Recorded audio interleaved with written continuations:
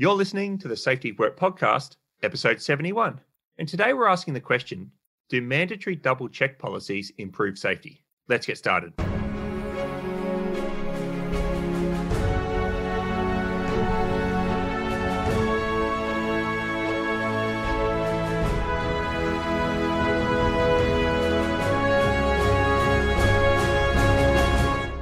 Hey everybody, my name's David Proven and I'm here with Drew Ray and we're from the Safety Science Innovation Lab at Griffith University. Welcome to the Safety of Work podcast. We hope you're finding our new fortnightly routine to your satisfaction. It's definitely making things easier to prepare. And the episode that we're doing today was one of those ones where we thought it was going to be somewhat straightforward, but about 20 research papers later, Drew finally emerged. And here we are tonight with this episode. So in each episode, we ask an important question in relation to the safety of work or the work of safety, and we examine the evidence surrounding it. So today we're tackling one of the questions in our Safety of Work Ideas portal. You might have come across the portal, and the easiest place to find it is to go to the Safety of Work LinkedIn page, follow the link, and there you can enter an idea for an episode, raise a question, or vote for other questions that other listeners has already raised. So the question for this week that we're tackling was submitted by Reese Thomas, and Reese asked us, policies mandating double checking of medications by two individual people is a widespread practice in healthcare. It takes up a lot of staff hours, but does it improve patient safety? Reese also pointed us to a couple of relevant papers, including an observational study and a systematic review. So Drew, would you like to kick off with some background to this question of double checking policies? Sure. So before we get too deeply in, I want to point out and be very clear on this, that the question does not have a definitive answer. David, unless you've been newly qualified since we last spoke, neither of us are medical professionals. We don't want to be giving people advice about how to run hospitals. All we can do is comment on the research that's in front of us. On this topic, there's a surprisingly small body of research. I reckon when I was looking it up, I probably found more systematic reviews surveying the literature than I did find original research papers. So it's no surprise that most of those systematic reviews say there's not much else written about this. What research is there is really rather mixed. And so there's a real danger that if we followed our usual format and just picked one paper, that we'd be giving you pretty bad advice. But I still think it's a really interesting question and it's a really interesting case to discuss. It lets us think about some things like what is an error, what counts as an error, and how we treat errors. It also lets us talk about some different research methods and how they go about answering questions like this. So we're going to basically talk around this question and never actually give you an answer. I just wanted to be clear about that up front. David, do you want to tell us a little bit about what double checking is before we... Yeah, so double checking, look, it's a practice adopted in many industries, not just healthcare, even if you don't call it double checking. So we know of it in aviation between actions of the pilot, the co-pilot and air traffic control. We know in major hazard facilities, there's double checking activities around risk and work permits. In utility sectors, there's a confirmation process around energy isolations. And I think we could, if we thought about it, come up with examples of double checking practices institutionalized in all of our high hazard industries. So it's a really important question for us to understand about the safety benefit that comes from that validation process through double checking. So when we're talking about double checking, and in this case, what we're talking about specifically today is medicine administration. And so double checking can be, I suppose, there's two broad categories of double checking. There's this confirmatory process, which is someone says, hey, this is the drug, this is the dose, can you check it for me in the presence of the other person? And the person just goes, yeah, that looks right. And then the other one is that it's independent. So both of the people independently work out what's needed, and then they compare their notes. So that's either what we might refer to as a prime double check or an independent double check. And then, Drew, I thought it was interesting the way you drew this distinction between double checking being either a practice in the organization or a mandatory policy. And you talked about the difference here between, when you were briefing me at least, you talked about the difference between, it's a different question if you're asking, do bike helmets work or does a mandatory bike helmet law work? I don't know if you want to say anything more about that difference between a practice and a mandatory policy. No, I think you've explained it pretty well there, David, that we're measuring different things, whether the rule works. And it matters how you measure it. So whether you measure, we put in place this policy and see the effect, or whether we actually check to see whether people are following the policy and only score it for people who are following the policy rather than evaluating the policy as a whole. But we might say a little bit about the particular area we're studying For some reason, a lot of the papers about double checking in medicine are specifically about medical administration. So the idea is that a doctor has already decided what is the appropriate medication. So we're not talking about mistakes made in selecting medication. And the doctor has already decided what is the appropriate dose. So we're not talking about mistakes in the doctor deciding on the dose. What we're talking about is that decision has been recorded in some sort of chart or in some sort of electronic system. And a nurse comes to actually give the patient the medicine that's been prescribed. So that's what medicine administration is, the actual giving of the medicine. And so an error is where the medicine that is given doesn't match the medicine that has been prescribed. And David, I don't know about you, but it's surprised me just how difficult it is to even define whether that is an error. So we've got all sorts of weird situations. So we've got, for example, the nurse looks at it and thinks that maybe the doctor has made a mistake. The number just looks wrong. Technically, you could say that is an error in administration because the nurse has not given the medicine that's prescribed. Or the patient is supposed to be given it at 9 o'clock, but the patient is in the shower at 9 o'clock, so it gets given at the wrong time. It gets given 15 minutes later. No real difference. Is that actually an error? Or the patient gets prescribed one thing and they get given a generic version of the exact same drug. Or it has to be measured out in 50 ml doses and the dose that ends up being given is 51 mils, and so they carefully record that. That gets counted as an error. All of those things could be counted as errors, or they could not be counted as errors. Or maybe it only gets counted as an error if someone detects later that the wrong medication's been given, and otherwise it goes unnoticed.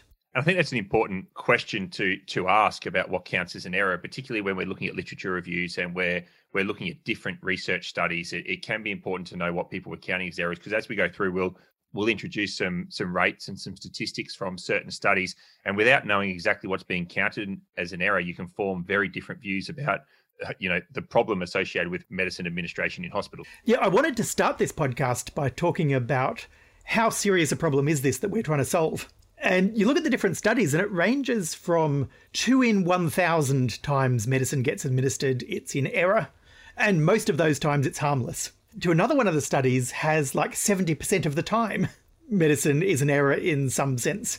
And so even just trying to describe what is the scale of the problem, how important is it that we have safety protection, is really hard to do. So it's hard to know what counts as an error in the different papers, but so how would we go about getting information on whether double checking works? So how did you approach trying to answer this question from our listener? Okay, so the honest answer is our listener provided us with a really good paper, so I started off writing the episode around that paper. But I then went and looked at some of the papers that paper was referring to, and so I got a bit of an idea of the range of different stuff that's out there. So these are just some examples of different types of ways people have tried to investigate the question of whether double checking works. So the most basic one is you go into incident databases and you say, how many times do we have actual adverse events that happen because of a lack of checking? And how many times does this happen even though there is double checking? So we get studies like that. And that's originally sort of where people came up with the idea that there's a problem we need to solve through checking in the first place. Is typically there's an accident that happens. They investigate what went wrong. What went wrong was we administered the wrong medication. How do we fix that? We put in place a process for double checking. Now, every time there's a similar incident, we look and see, did someone double check? And if they didn't double check, we say, oh, that's what caused it, is failure to double check. So we've got a number of studies like that. We've then got a number of qualitative studies. So these are ones where they talk to nurses and pharmacists and doctors about patient safety, or maybe they specifically ask them about medicine administration. And they say, what do you do? How well does it work? What frustrates you? What worked well? What doesn't work well? What do you worry about? A good example of this is there's a 2015 paper by a friend of the show, Dr. Tanya Hewitt, that's part of a wider study interviewing practitioners about their beliefs about patient safety practices. And they found that checking was something that came up a lot in these conversations. So they decided to write a paper digging into that specific issue. Then we've got some other studies that set up like simulations or experiments. So there's a 2015 study by Dr. Amy Douglas where they had simulated patients and they deliberately created errors. And then they either had one nurse or they had a pair of nurses working together and tried to work out whether the errors were detected or not. So a little bit of an artificial situation, but it's nice and definitive because you know whether the error exists or not. You're just checking whether the single nurse or pair of nurses were able to work it out. If we want to get a little bit more thorough, we go into observational studies. A really good example of this is a paper published in 2021 in a really good journal, BMJ Quality and Safety. I'm not going to list out the authors because there are 18 authors on this study. The lead author is Professor Johanna Westbrook from Macquarie University. This was a really thorough study. The researchers shadowed the nurses, and the researchers separately had little devices on which they could record whether and how checking occurred. And then they also entered their own details of the medication being administered. And then they sent off those records to an independent researcher who hadn't watched this happen to work out whether the medication that was administered matched the patient record. So it was part of a larger study about electronic health systems. The researchers were embedded and around all the time, so the nurses got used to seeing them around. They didn't feel that they were being checked up on specifically about the double checking. So we get some good information about how checking practices work. And we'll talk a little bit later about the results of that study. The gold standard, but which is still really hard to do, is an actual clinical trial, which is as if checking is like a treatment. A good example of this is there was a crossover study. So Ward A uses single checking, Ward B uses double checking. Then you watch that for a while and then they swap over. Ward A uses double checking, Ward B uses single testing. That gives you a nice fair test. But there's a lot of noise because there's all sorts of reasons why things could be varying over the trial. And in particular, how do you know whether an error has happened if no one notices it? And so we don't really know when the errors have occurred. If we had a completely reliable way to know when someone's made a mistake, no one would ever make mistakes. So Drew, there's half a dozen or so different methods for researching this question of, how do we understand how double checking practices work, in the real world, and how do we understand whether double checking processes work in terms of improving safety? And, I think you've highlighted there a couple of studies or at least a study in each of those different methods. But I think in just before we move on to the next session, it's clear that medicine administration errors are a problem. It seems as though from the literature, they're more common than we'd like. Although in one of the studies, one hospital that had like 5,000 staff, I think, had done like 50 million drug administrations in a 12-month period. So that's just a huge volume of activity. And we don't really know from the papers. And why I say we don't know is because the rates range from, like you said, 2 in 1,000 to 72 in 100 times that the person administering the drug gets it wrong. So look, it's something that feels like it's a important area of research, medicine administration, and I think double checking as a control for the risk around that is an important area to research as well. So conducting realistic studies that get enough data, although really hard, is probably quite a valuable research avenue for the appropriate kind of researchers to pursue. Yeah, I mean, this is a really serious problem that people are trying to solve. I've mentioned that neither of us are doctors, but one of the examples that keeps coming up is there's some drugs where there's 2 different ways to administer it. You can administer it basically into the blood vein or into the muscles, and you do it the wrong way, the patient dies.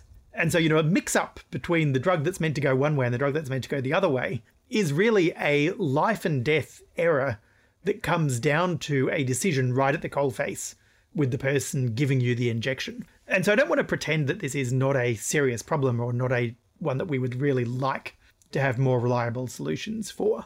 The trouble is we just really don't know whether having a second person check helps or not. And so I think we might put a lot of faith in that second person check process, which is like, well, if one person makes a mistake a percentage of the time, if we check it all of the time, then we're going to significantly reduce that percentage of both people making a mistake. So we want to understand what are the potential problems with double checking. And for this part of the episode, we're going to use a paper authored by Dr. Jerry Armitage. And the paper's titled Double Checking Medicines, Defense Against Error or Contributory Factor. So it was published in 2007 in the Journal of Evaluation of Clinical Practice. And Drew, we really like good titles of papers. I think I particularly really like good titles. And this is exactly what the paper sort of talks about. And I want to sort of say it again. So double checking medicines. So is double checking a defense against error or a contributory factor of error?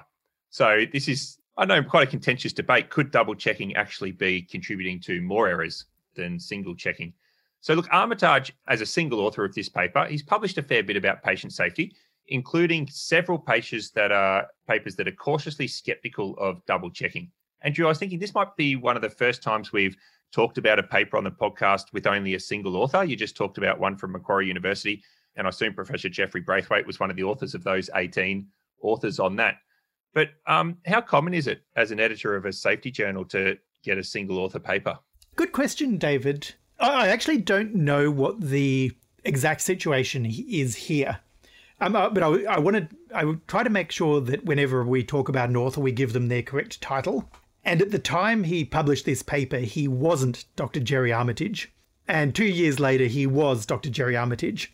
So I'm assuming that this was actually part of his PhD, is my best guess. And that's where it's really common to have a single author paper. The other time is when it's like an essay or opinion piece. So a few of the really big names in safety tend to publish single author papers every now and then. Rasmussen did it, Sidney Decker does it, Leveson does it, Holnagel does it. When they're sort of presenting a new idea or they're arguing a position is a common time to get a single author.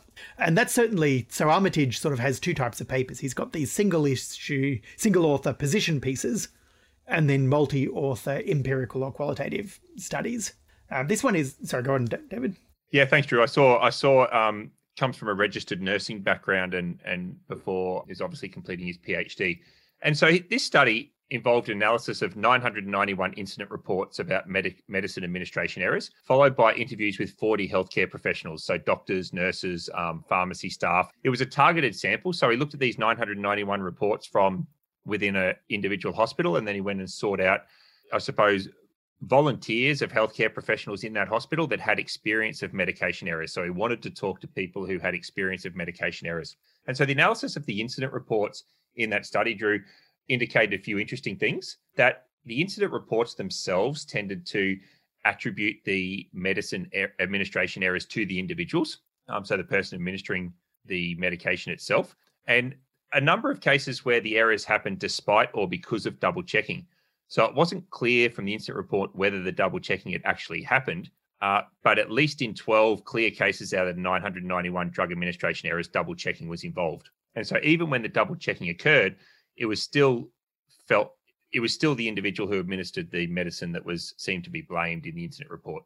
David, I don't know what you thought about this. I was sort of interested in what the standard is, because it seemed to be that he was almost arguing that if we have cases where there was double checking and an error still happened, then that was like an argument against double checking. Whereas I see it more as it's an imperfect defense. So, even if double checking didn't catch everything, if double checking still substantially reduced the number of errors and we still had some errors where there was double checking, it would still be something that was worth doing. Yeah, I think that's a good interpretation. I think as a layer of protection, it may not be perfect, but we don't know from this study what happened in the 979 out of the 991 cases where double checking did actually work, and it was something else that was a problem. But what is really interesting is the rest of the paper from the interviews is actually going full in the opposite direction. So he's essentially arguing that there are good reasons to believe that if you put in place a double check, then even the original person administering the medication might be more likely to make a mistake. So there's the possibility that the double check doesn't help, but there's also the possibility that having a double check makes things worse. And then there are some actually quite compelling reasons to believe that that's something that we should worry about. And I think Armitage did a pretty good job of presenting this qualitative research back, like with the inclusion of some quite detailed quotes in the paper, and really gave a sense of where the themes were being drawn from in terms of what someone said. I must admit, Drew, it got me really interested that I would love to actually go and read the 40 transcripts from these interviews because of the way that the information was presented in the research paper. And I think you're doing a good job of qualitative research if readers want to then go and actually read the raw data. It depends, David, whether they're reading the raw data because they're interested or because they want to read the raw data because they don't trust you because they suspect you've misrepresented it. Yeah, maybe. So, Drew, the themes for the interview. So I want to talk about these 4 themes that Armitage talks about could be problems or issues with the double checking process. So the first is deference to authority or deference to authority.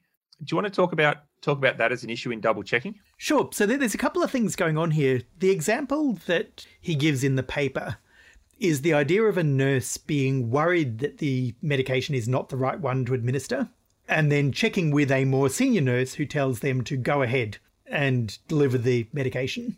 So, that's an example where the person you're checking with is sort of enforcing that the medication gets delivered as written on the piece of paper, but increases the chance that something that's written on the paper might be incorrect and that they just go ahead and do it. So having the double check sort of reduces the opportunity to challenge or to question what's going on. But I don't think it was in this paper, David, but it was. I definitely read this somewhere else I read. It was like a process of deference to whoever is quicker with the maths. So someone was making an argument that if you have two people doing calculations, the first person to do it is probably the person who is least accurate but faster with doing the mental arithmetic. And if they say the answer, the other person sort of gets drawn into that answer rather than doing their own independent calculation. So the first person says, it's 60 mils divided by body mass of 30 kilograms equals 3 mils. And the second person just says, yeah, that sounds right.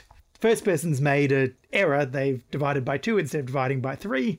Second person sort of goes with the flow and doesn't have time to carefully work it out for themselves and doesn't want to appear stupid by saying, no, stop, let me work out for myself what 60 divided by 3 is. And so you end up with the quicker, least accurate answer taking priority. Yeah, so I think what we'll go through is when you actually got this double checking where you've got the checkers in really close proximity and engaged in the process at the same time, opens up that hierarchical and some of those sort of social processes to play out. The second one that I'm actually sitting on an episode from a listener who wants us to talk about diffusion of responsibility. And here it was called reduction of responsibility or dilution of responsibility. And it was this idea that if I know someone else is going to check what I'm doing, I can be less thorough. Or if I'm checking someone else's work, I know it's already been calculated or checked by a competent person before I have to check it. So I probably don't really need to give it my full attention. And if both people involved in the checking process or are feeling like the other person's going to do a more thorough check than them, then it might end up in a situation where they don't take the ownership and responsibility to make sure that they do a complete job, for their part in the process. And this happens to us all through our lives. So it's like a really real thing. I very often co-supervise students. And if they send me something to review and the other person who's supervising gives a really detailed response, then I'm likely to just skim through it. Whereas if I give a really detailed response, the other person is just likely to say, yeah, whatever Drew says. And that's what we do all the time, is there's no point in duplicating work. So if two people have the same job, we either assume that the other person is doing it really well, or one of us is sort of the primary person, and the other person is you're just checking. They're putting less intellectual effort in.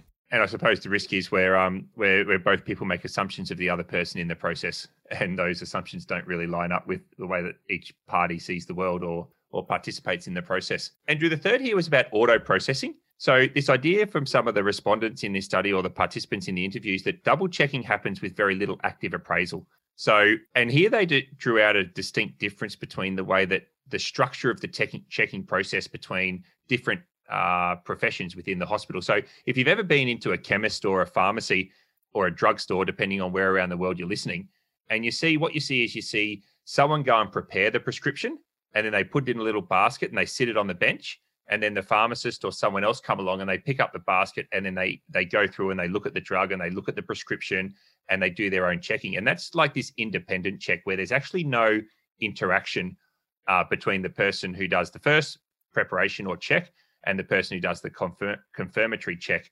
So they're not talking to each other. They're not priming each other. They're doing two independent reviews, if you like. And then compare that with the nursing staff that were basically bedside, when one person held the drug out, read the label, read the dose, and the other person kind of nodded. And, maybe in here they were saying that, what are you doing on the weekend, or what are you doing after your shift? And they're doing other things at the same time.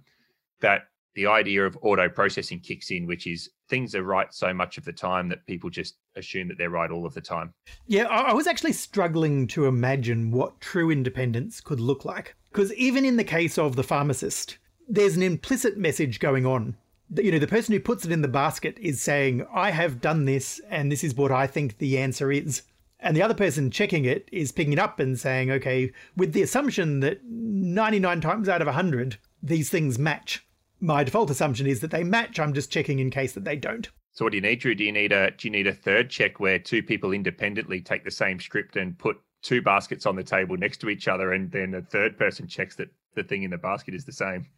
I literally think it's impossible to create complete independence unless like literally you both separately prepare the medication and then analyze them, and only if both medications are equal do they get administered to the patient. It's just literally not possible to be truly independent. There's always going to be some degree of you're following down the path, doing this automatically. It's a job that we do thousands upon thousands of times.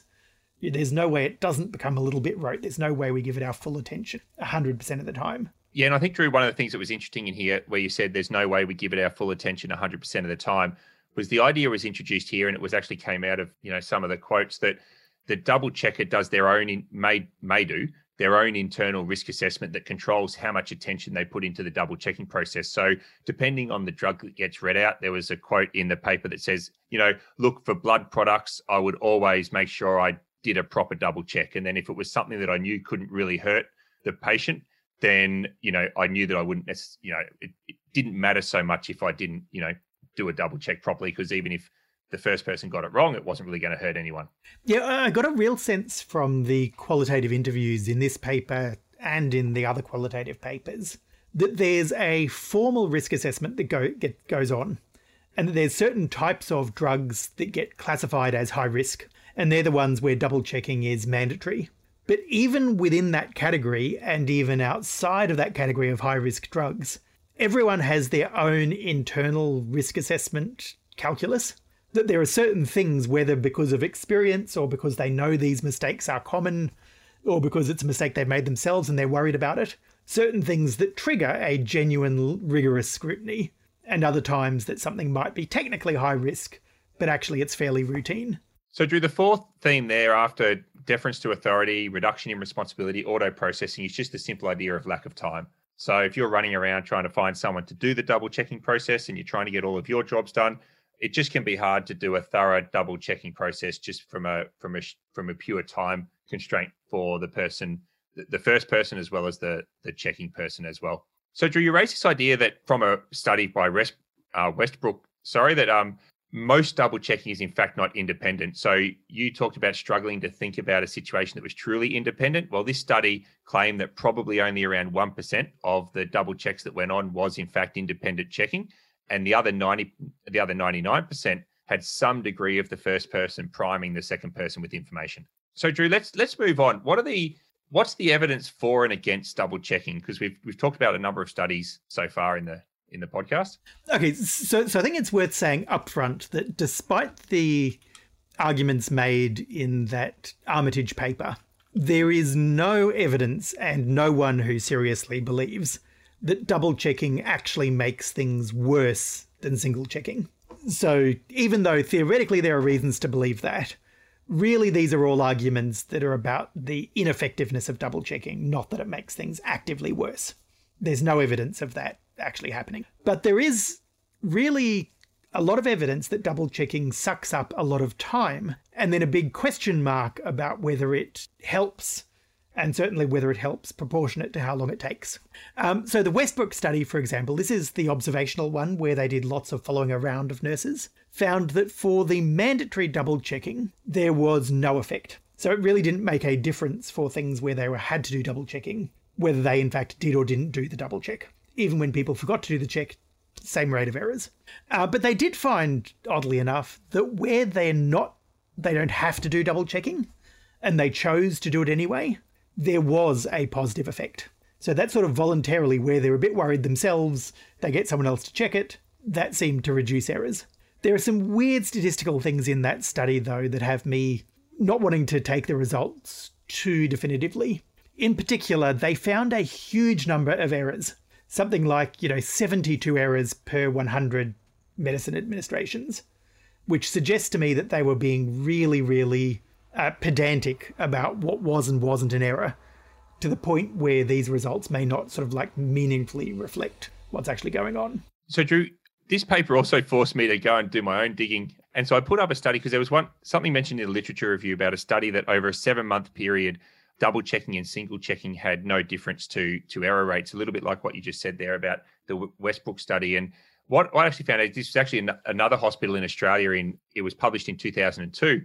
And what they'd done is they had a double checking process in place, and they wanted to change certain medicine administrations to a single checking process. But what they actually did was they did a survey about drug administration. They also did a competency check of people around checking that they could administer drugs, let's say, reliably and accurately with a single checking process. And what they did is they then observed the administration of drugs, but they also calculated the error rates and the incident rates for 7 months after they made this change from mandatory double checking to mandatory single checking. And they also found in the error rates themselves, it made no difference.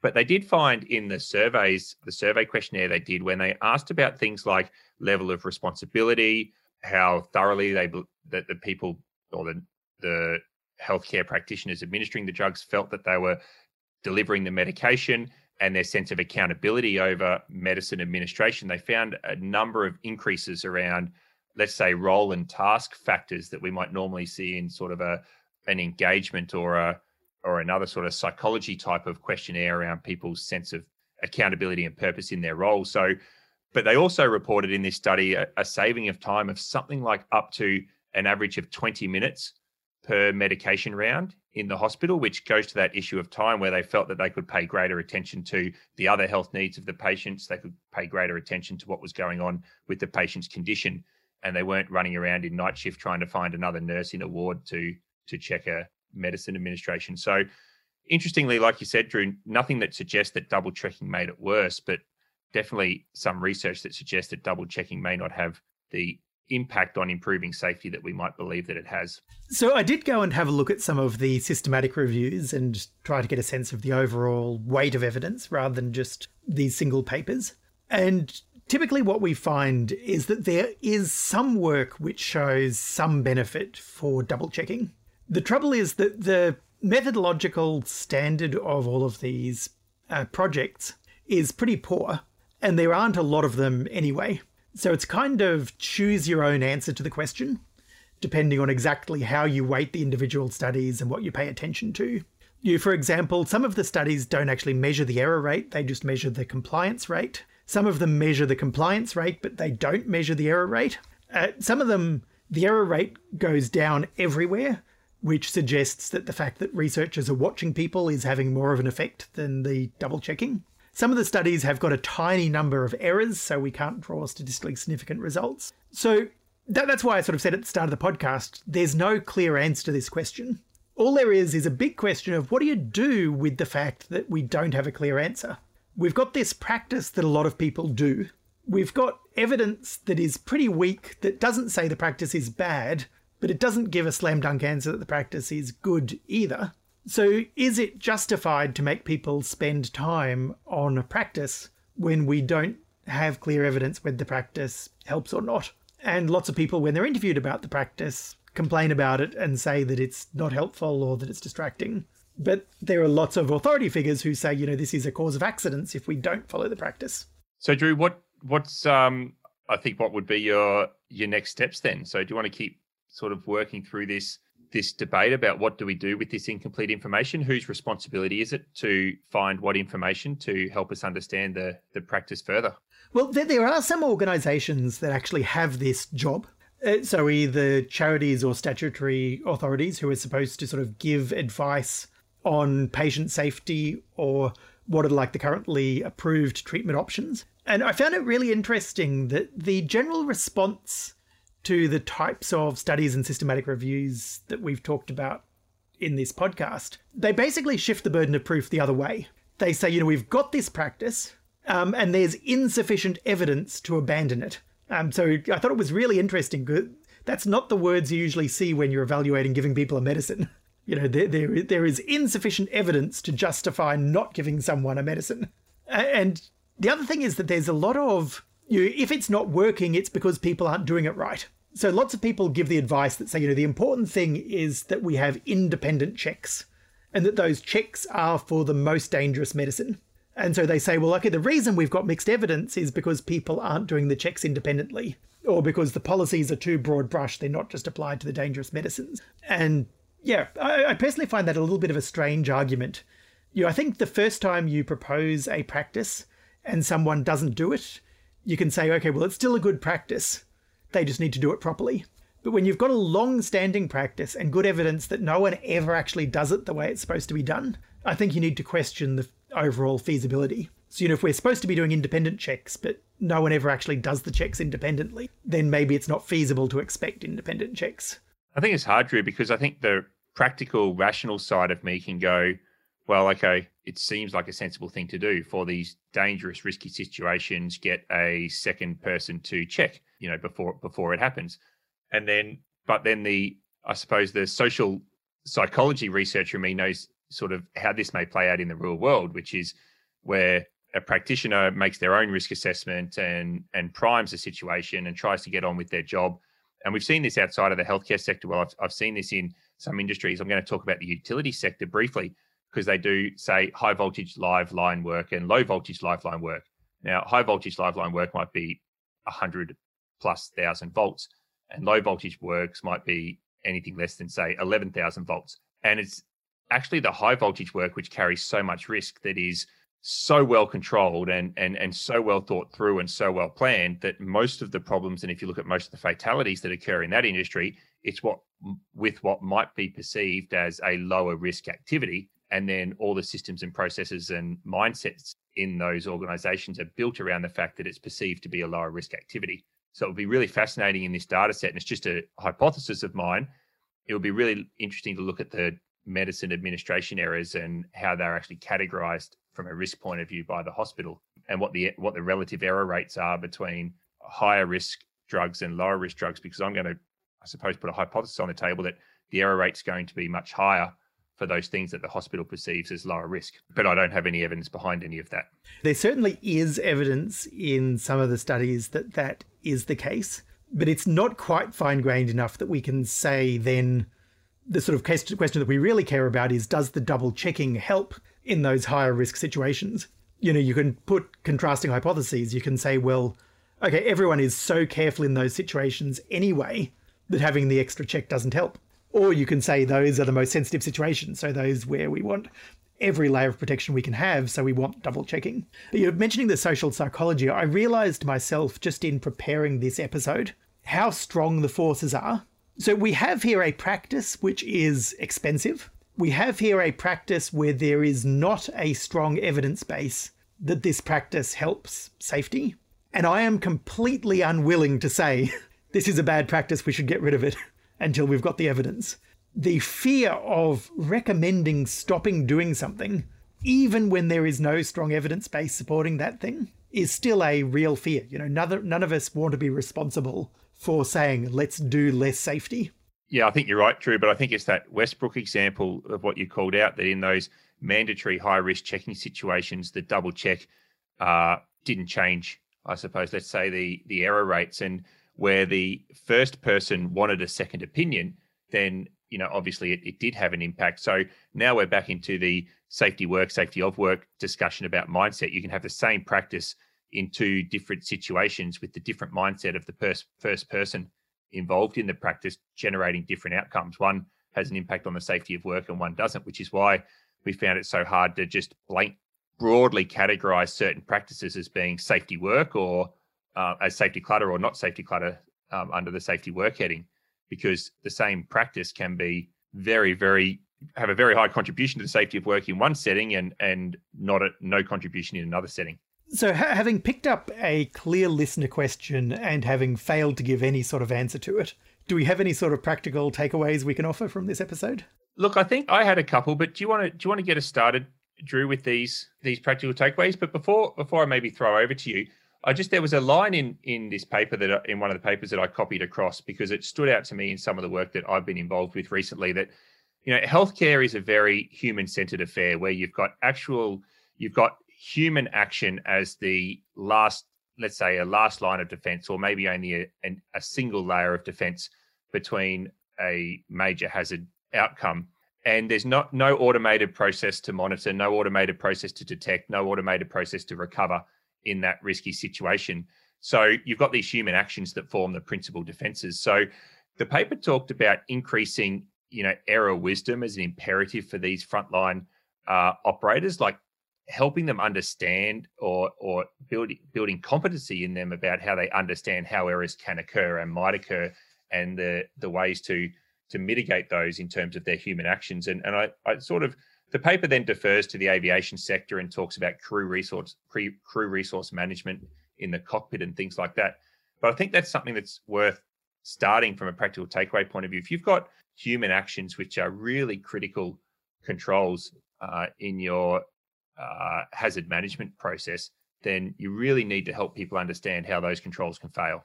Yeah, no, thanks for throwing that in, David, because I find that a really useful thing as we head into takeaways, is that no matter what else, this idea of double checking has built into it a sympathy for the fact that humans are fallible.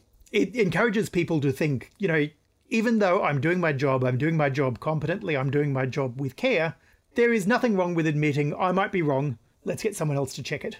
And that is, if it's built into the culture rather than a sort of mandatory rule, a very healthy approach to have to error, is just recognizing that, yeah, we're not perfect, and having someone else check and tell us that we're wrong is not our mistake. It's not a bad thing. It's just part of the way we do business. So, Drew, what else might we do with this double checking situation that we might have in our organization? So I think it might be useful for anyone in safety to just think about situations where we've got two different humans inside the same decision loop. It might be explicitly checking, like in this case. It might be just having someone else review your work or sign off someone else's work. And think about how much extra confidence you have in the safety of the task because of having that second person. And is that something that is justified? Is the second person actually adding that level of safety? Or are they just adding safety work? And is the extra time and effort of having a second person in the loop worth it? Are there better things we could be doing with that time? Or do we think that, genuinely it's a sensible decision that we've done the right thing by having two different people checking that same task? And Drew, I think the last practical takeaway for me was one that was called out in even the most, I suppose, skeptical papers like the Armitage paper, to encourage critical thinking in the checking process. So if you've looked at your checking processes and if you've thought about, yes, it does give me some extra confidence, or I'm not sure it gives me confidence, a number of papers talked about this, doing what you can to create some independence, enforcing a time difference or a physical distance between the first person and the checker, so that you limit the extent to which the first person can prime the response of the person who's checking that work, or can engage in some other sort of social process or separate process which might distract the checker from doing what you hope to be a thorough and independent check of the process. I think the pharmacies are a great example of that. I have to admit, I have dozens of times seen the pharmacist put the medication and the script into that little basket, and I had never once noticed its purpose in creating that independence in the process. I just thought it was a weird thing, the way pharmacies operated. And now that you've pointed out, David, I'm not going to stop noticing that, utility of creating the separate check by putting things in the basket and handing it over rather than... I only know because I've been sitting there in the pharmacy frustrated going, there's my medication right there. The person's already prepared it. Why can't the person just give it to me?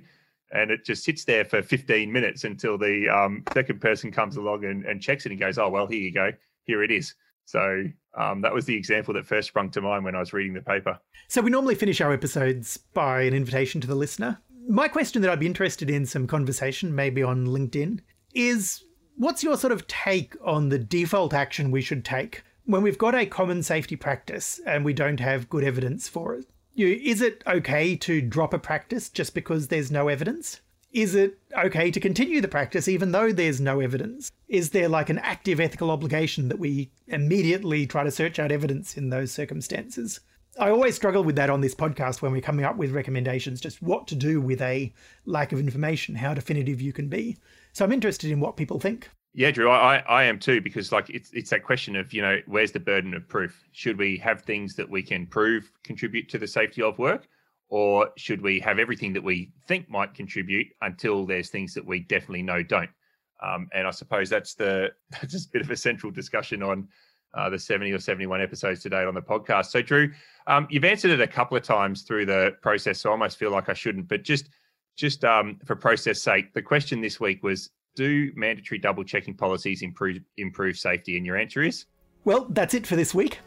We hope you found this episode thought-provoking and ultimately useful in shaping the safety of work in your own organisation. Send any comments, questions, or ideas for future episodes to feedback@safetyofwork.com.